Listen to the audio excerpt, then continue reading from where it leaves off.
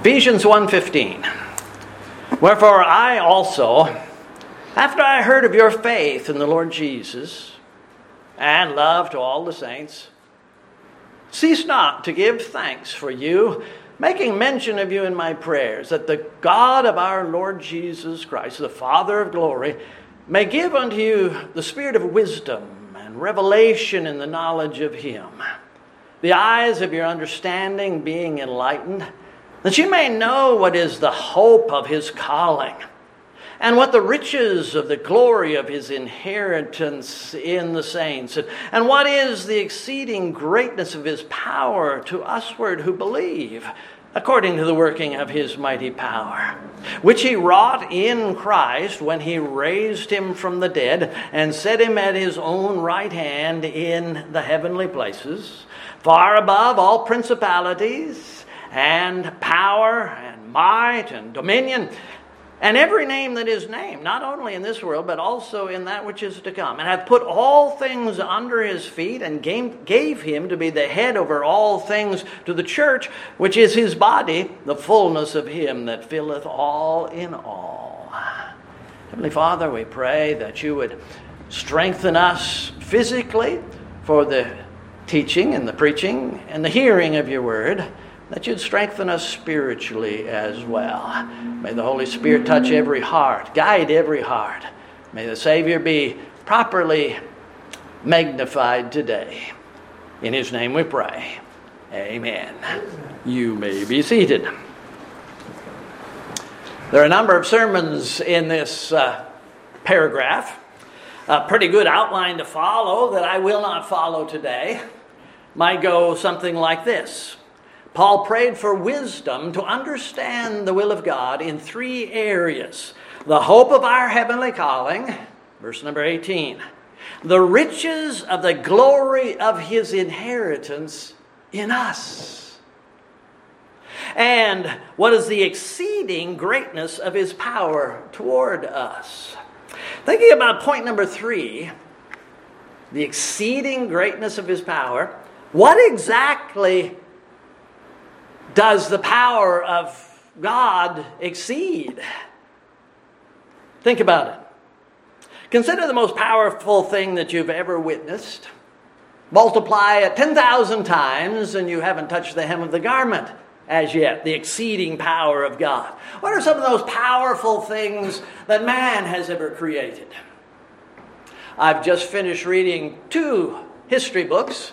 One about Idaho and one about southern British Columbia. And both of them spoke about the early trains in the area, the locomotives. Those early trains in the, early for this part of the world anyway, mid-1800s, a little later than that. 100 times more powerful than the average horse. 100 horsepower.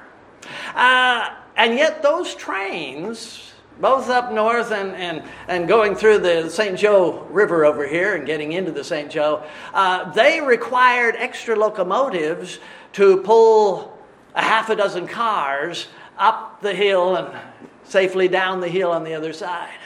Despite the power of those things, it just wasn't sufficient to get the job done. Over time, those locomotives got bigger and bigger. They tell me now that the average locomotive is somewhere around 4,000 horsepower. Pretty good size.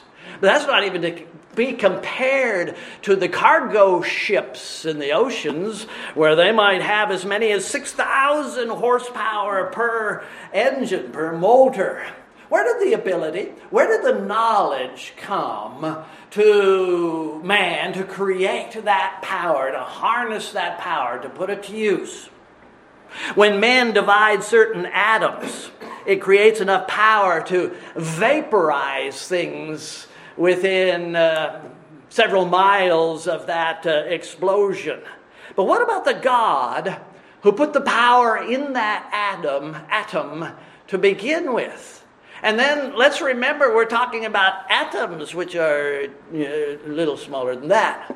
And that power is there. What sort of God can do that sort of thing? the God who has exceeding great power. When a smallish volcano explodes in western Washington and kills and devastates a big area of the state, sending ash into Calgary, Alberta, that demonstrates the power of God. But that was a relatively small volcano in comparison to others. What power our God has. And how much energy is there in the itty-bitty star that we call our sun, not to be compared with other stars that are out there. We might have a long discussion about what great power there might be in this world. But whatever example we use, those powers are nothing compared to the miracles of Jehovah. Yes. And what is the greatest of all miracles? We might debate that too. But as far as I'm concerned, the greatest of all miracles was what was necessary to redeem this wretched heart of mine, the chiefest of sinners, that which was required before salvation was possible. For several reasons, it can be argued that Jesus' resurrection and ascension stretched the power of God to its, how foolish I am, to the ultimate limit of God. We use those words. Excuse me. I used those words. You probably wouldn't. But it just doesn't match. Doesn't fit.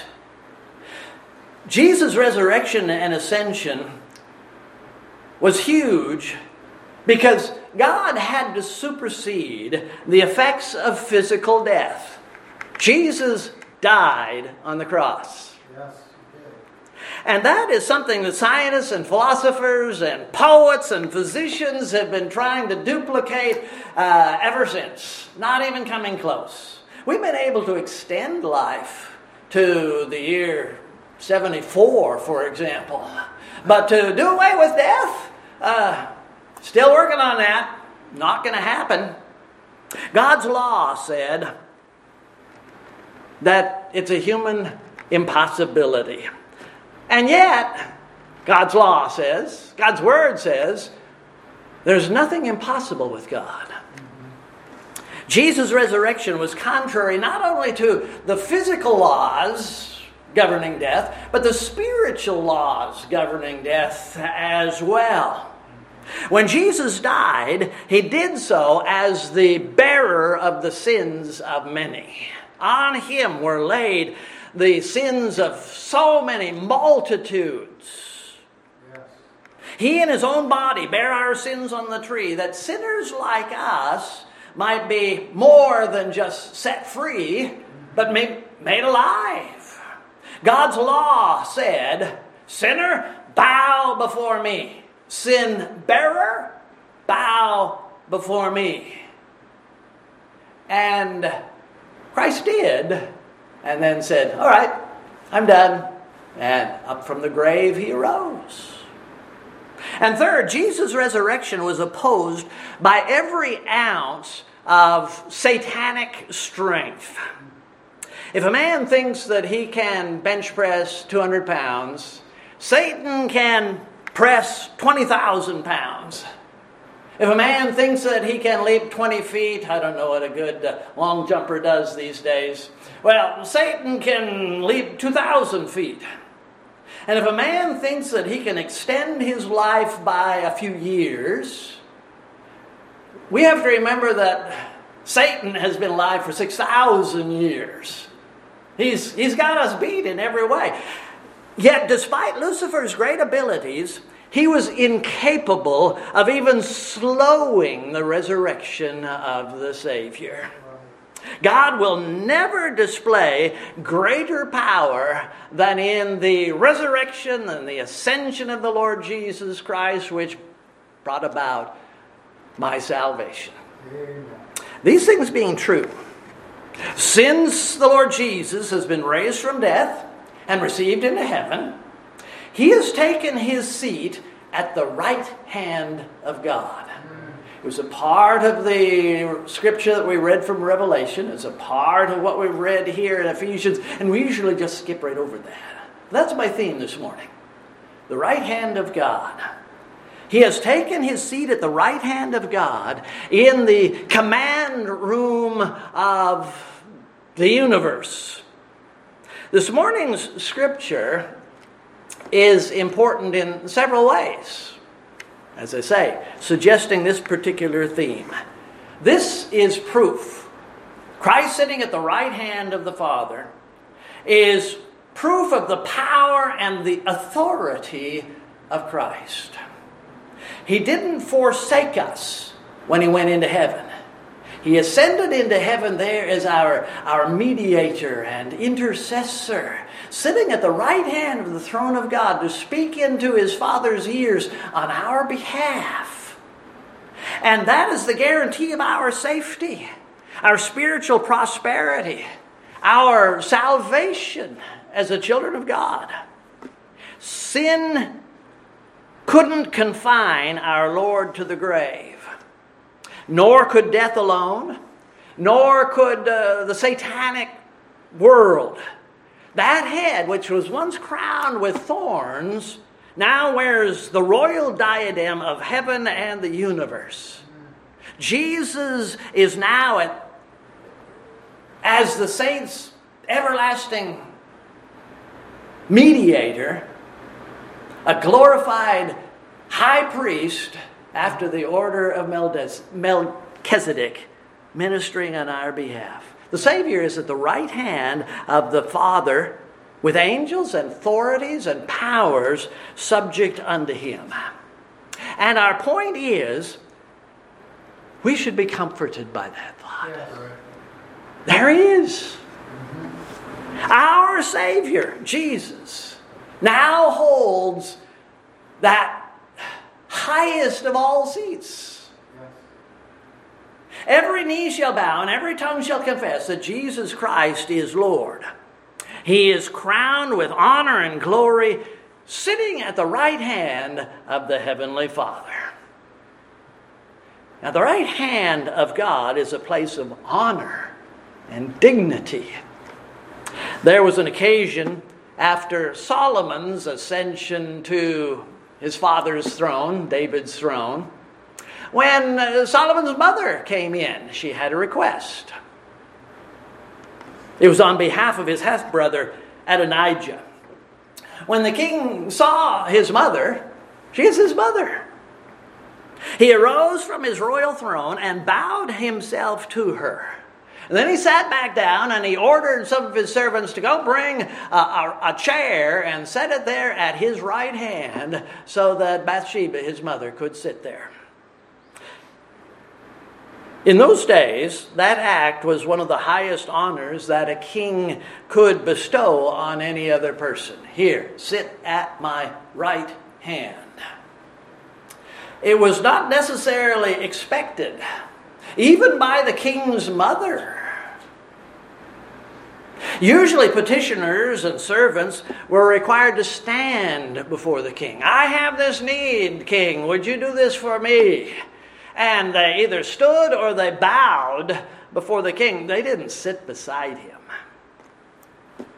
This was more than a son's honor of his mother. This was the honor of a sovereign king to a favored subject. The request that Bathsheba presented was denied. She had no authority whatsoever, and he saw what was going on. Eventually, Adonijah was put to death for the rebel and sinner that he was. Listen to the words of Psalm 45. These are 6 through 9. Thy throne, O God, is forever and ever. The scepter of thy kingdom is a right scepter. Thou lovest righteousness, hatest wickedness. Therefore God, thy throne, O God, therefore God, thy God, hath anointed thee with oil of gladness above thy fellows. All thy garments smell of myrrh and aloes and cassia. out of the ivory palaces whereby they have made thee glad. King's daughters were among thy honorable women. Upon thy right hand did stand the queen in gold of Ophir. The psalmist wasn't referring to Solomon or David or any other earthly king. This is quoted in Hebrews chapter 1 as being a reference to the Lord Jesus Christ. God, who hath at sundry times and in divers manners spake in times past unto the fathers by the prophets, hath in these last days spoken unto us by his Son, whom he appointed heir of all things, by whom also he made the worlds, who being in the brightness of his glory and the express image of his person, and upholding all things by the word of his power, when he hath himself purged our sins, sat down on the right hand of the majesty on high. And unto the Son he saith, thy throne, O God, is forever and ever. A scepter of righteousness is the scepter of thy kingdom. So the psalmist in 46 spoke about God and a relationship between God, not gods, God. And then the writer of Hebrews clarified it for us. We're talking about Christ Jesus, the Savior, who after he gave his life sat on the right hand of God the Father.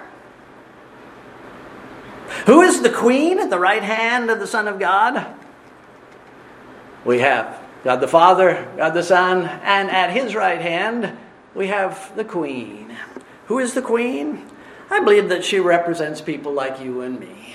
People saved by the blood of Christ. Where does she stand? She's still standing. She does not deserve to be there. He, the Savior, deserves to be where he is. Oh, yeah. We're there by grace. Yes. We're standing. We're at the right hand of the Savior. Praise the Lord for that. Yes. You will receive a share of the honor bestowed upon the Son of God, if by grace you are a child of God. Mm-hmm. Are you a child of God? But it's not you and me that I'm considering this morning. I want us to think about the Savior, the second person of the Trinity. Let us worship the King this morning. The Bible clearly shows that Christ is the creator of heaven and earth. Yes. By him were all things made that are in heaven, that are in earth, everything that was made. By him, all things created that are in heaven and earth, visible and invisible. I didn't say that properly, but you get the point. Christ was and is the God of Adam and Noah and Abraham and Isaac and Jacob. Jesus said to the Jews, verily, verily, before Abraham was, I am. And they immediately picked up stones to try to execute this blasphemer who was not speaking blasphemy because it was absolutely true. Yes. Christ is the God of the flood, the God of the plagues of Egypt. He's the God who spoke to Joshua, who empowered Deborah and Barak, who built the kingdom of David, who brought Sodom down and Babylon too. But when the God of the universe was incarnate, when he was in human flesh, living among us, he was not given the honor that was due to his name. He came unto his own, and his own received him not. How characteristic were the people of Gadara. Christ healed one of their own, and they pushed him away. They pushed him away in Galilee. They pushed him away in Jerusalem. Even some of the professed disciples pushed away the Savior. He was not given the honor that he was due. The God of heaven and earth was rejected by his creation. And We were talking about temptations this morning in Sunday school, and I alluded to the temptations that befell Christ. One of them, I think, must have been involved in the temptation was a yearning for the glory and the honor that he once had with the Father, that he lacked. He speaks of it in John 17. Father, the hour is come. Glorify thy Son, that thy Son may glorify thee. I have glorified thee on the earth. I have finished the work which thou gavest me to do. And now, O Father, glorify thou me with thine own self, with the glory which I had with thee before the world was. The infinite Son of God, by his very character, demands respect. And he didn't have much of that when he was here. He deserves our very best. No unworthy sacrifices are acceptable on his altar. And in his ascension to heaven and his glorification, we see the Father's answer to that prayer in John 17. Christ is now sitting at the right hand of the Majesty on high. At the very least, it is a place of honor. But it's far more than that. It's just not honor. It's much beyond that. At the right hand of God is also the place of supreme authority and power. Exodus 15. Then sang Moses and the children of Israel this song unto the Lord, and spake, saying, I will sing unto the Lord, for he hath triumphed gloriously. The horse and his rider he hath thrown into the sea. Speaking of the Exodus. The Lord is my strength and my song. He has become my salvation. He is my God. I will prepare him an habitation. My father's God. I will exalt him. The Lord is a man of war. The Lord is his name. Pharaoh's chariots and his host hath he thrown into the sea. His chosen captains are drowned in the Red Sea. The depths have covered them. They sank into the bottom as a stone. Thy right hand, O Lord, is become glorious in power.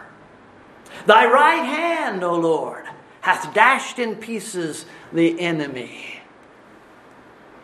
Ephesians 1, if you're still there, verse number 19.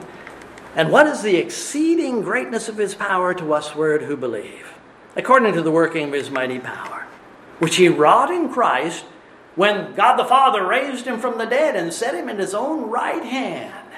His own right hand in heavenly places, far above principality, far above any power, might, dominion, and every name that is named, not only in this world, but in that which is to come, and hath put all things under his feet. At the right hand, all things are put under his feet, and gave him to be the head over all things to the church, which is his body, the fullness of him that filleth all in all. Not only is our Savior above and beyond the grave, he is above all things. Verse 21 reminds us of the obvious. There's nothing in creation higher than the Creator. It is silly science fiction to hear these stories about computers and AI eventually taking over and killing off the man who created the computer in the first place. Christ is undefeatable. No part of his creation will ever be greater than the Creator. Amen. In addition to being the head of all things, he is the authority over all things. Yes. Christ said of himself, all power is given unto me in heaven and in earth. Matthew 28. And his sitting at the right hand of the Majesty on high is a modest illustration of that all authority. The Son of Man, Christ, has power enough to control all the forces of nature. He can tell the wind to blow, and he can tell the wind to stop blowing. He can say, I choose this certain hailstone to kill that wicked man. And we see it happening in the Word of God. He can make a small meal grow until it fills the bellies of thousands of people. Christ Jesus has the power over life and death and resurrection. And he can say to the stinking, decaying body of Lazarus, "Come out!" Lazarus has no choice. Out he comes. He's the power, the resurrection, the life. And he who puts his trust in Christ, though he were dead, yet shall he live. He has power over disease and hunger and thirst, murderous mobs, lions and tigers and bears. And perhaps even more importantly, the Son of Man has power on earth to forgive sins. Yes. Any sin. Who can forgive sins but God only? Excellent question. No one can.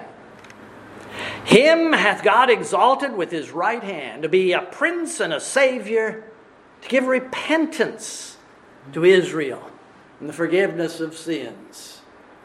Be it known unto you, therefore, men and brethren, that through this man, Christ Jesus, is preached unto you the forgiveness of sins. In him we have redemption through his blood, the forgiveness of sins, according to the riches of his grace. And this power is declared and proven by his resurrection and his ascension and his seating at the right hand of the throne of God. He has been declared to be the Son of God with power according to the Spirit of holiness by his resurrection from the grave. How well suited he is to fight our battles, for all things are under his feet. Amen. You and I can be more than conquerors as we lean on him. The center of the universe is upheld by the power of his word. And no weapon can be found to hurt the friend of God beyond the Lord's permission. No wonder we should honor the Son, even as we honor the Father. The right hand of the Lord is a place of authority.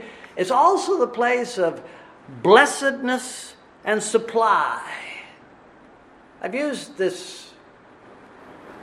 brought this to your attention before, but I enjoy it so much I'll do it once again. The Latin word for left hand is sinister. As in, there was a sinister plan in that evil heart. You might know the word for left hand because I've used it before, but what about the Latin word for the right hand? It is dexter. The big man with the huge hands was surprisingly dexterous with his handling of that tiny tool. With those two words, we have the opposite, contrary ideas. We have evil on the left hand, we have blessedness, dexterity on the right hand. For those of you who are left-handed, I'm not picking on you. I'm just giving you what the Latin says. All right? At thy right hand, O God, are pleasures forevermore. Psalm 16, verse number 11. So it is with Christ Jesus at the right hand of the Father. In that fact, there is a message of constant supply and a lesson of our needs being met. Joseph. We've had a couple of lessons on him. Thank you for those, Brother Fulton. We're looking for that, looking with anticipation toward that last lesson next week. Joseph, son of Jacob, type of Christ. He was the beloved of his father. He hated evil. He was hated by his brothers. He was sold for a few pieces of silver. He became a servant. By the way, I was expecting you to ask, when his brothers sold Joseph into slavery, How much did they receive? 20 pieces of silver. When the Ishmaelites took him down to Egypt, they didn't sell him for 20 pieces of silver. They had to make some profit. It does not say in the scripture, but they probably sold him for 30 pieces of silver, which was the price of our Savior's betrayal. Scripture doesn't actually say that, but that's the way I read it, as far as Joseph is concerned. He was a prophet. He was falsely accused. So much more. He is such a wonderful picture of the Savior. But then Joseph became the right-hand man of Potiphar and then Pharaoh. And what was his primary function in that position? When he became the right-hand man of Pharaoh, what was his primary job? To feed and bless. To feed and bless. Another illustration is found in the judgment of the nations described in Matthew 25. There were the goat nations, and they were to stand on the left hand. And there were the sheep nations. They were to stand on the right hand. Come, ye blessed of my Father, inherit the kingdom prepared for you from the foundation of the world. With Jesus at the right hand of the Father, we have a guarantee of spiritual provision. Hitherto have ye asked nothing in my name. Ask, ye shall receive. And this position of Christ also illustrates the exaltation and acceptance of his humanity. I'm not talking about an earthly king who honors one of his favorite friends. This ascension of Christ was not the rising of a human son to some relatively important position. It was the Son of God rising and returning to the position that was rightfully his, to sit upon the throne that he occupied for an eternity. Something was changed after Jesus' birth. And something was changed after Jesus' death and resurrection. Christ has always been the Son of God, but now he is the God-man, the theanthropic person. And this is extremely important, theologically and practically. Christ is not an high priest who cannot be touched with the feelings of our infirmities. He was tempted as we are. He understands. He overcame. He can treat us as we are and as we have needs. He has experienced our temptations, our sorrows, the pain of death, as well as the joys of life. And we roll back the curtain of heaven and we take a peek into the throne room of God, and there we see in Revelation chapter 5, Christ at the right hand of the Father. In fact, that passage speaks about the right hand several times as a place, as an instrument of power as well as position. Here is perhaps the most blessed point about the occupant of the right hand of the Father. This one so highly honored now is Jesus, my vicarious substitute, my Savior. He's the Savior of tens of thousands of others, but hey, he's my Savior, and that's what's important to me. Our God is not a carved stump. He's not a rock. He's not a fiery mountain. He's not a ghostly impression on a shroud. He's Jesus, the God-man, sitting at the right hand of the Majesty on high. He's returned to the honored place that was his because he completed the purpose of the Godhead in giving his life a ransom to save many. Let that fill your thoughts. He is there at the right hand of God because he did what he intended to do, which involves the salvation of so many, including me. Every knee shall bow someday. Every tongue shall honor the Savior someday as King of Kings and Lord of Lords. But by far, the majority will bestow that honor under duress. They do not love the Savior. They don't intend to worship Him. There's no reverence in that. We acknowledge you as King of Kings. The vast majority of the people of this world despise Christ. They will die despising Christ, and they will go into eternity despising Christ. But in that day, they'll be forced to bow their knee before Christ. And then they will hear their eternal damnation. I'm speaking to you about Christ this morning because I'd like the privilege of introducing you to Him if you do not know the Savior. If He's not your Redeemer, I'd like to take you to Calvary and show you the Savior bleeding there and ultimately dying there. That blood brings about redemption from sin. That death means life for those who put their trust in Him. I urge you to bow your knee today before the Savior. You need a Redeemer. We need a Redeemer. Have you repented of your sin and trusted Christ? Have you called on His name? God, be merciful to me, a wretched sinner. There He is at the right hand of the throne of God with His eyes on you, pleading with you. Is the Holy Spirit speaking to your soul and heart today? Do you need a Savior? Come to the Savior this morning. Please stand.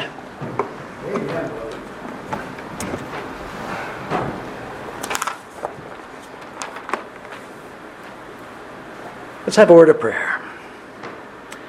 Heavenly Father, I ask that in your will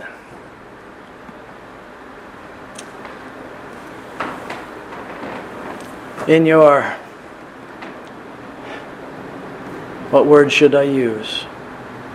I pray that in your estimation, I have properly presented Christ today. Perhaps it's not been a gospel message per se, but you had a purpose in it. I pray, Heavenly Father, that you'd strengthen the children of God. And if there be someone here or someone who hears from some other source this message again, I pray for souls to be saved. Again, we pray for your glory. In Jesus' name, amen. Amen. Please get a hymnal. Turn to number 310. 310. There is room at the cross for you. Doesn't matter how many hundreds of thousands the Lord has saved. There's still a little room for you to kneel there. 310.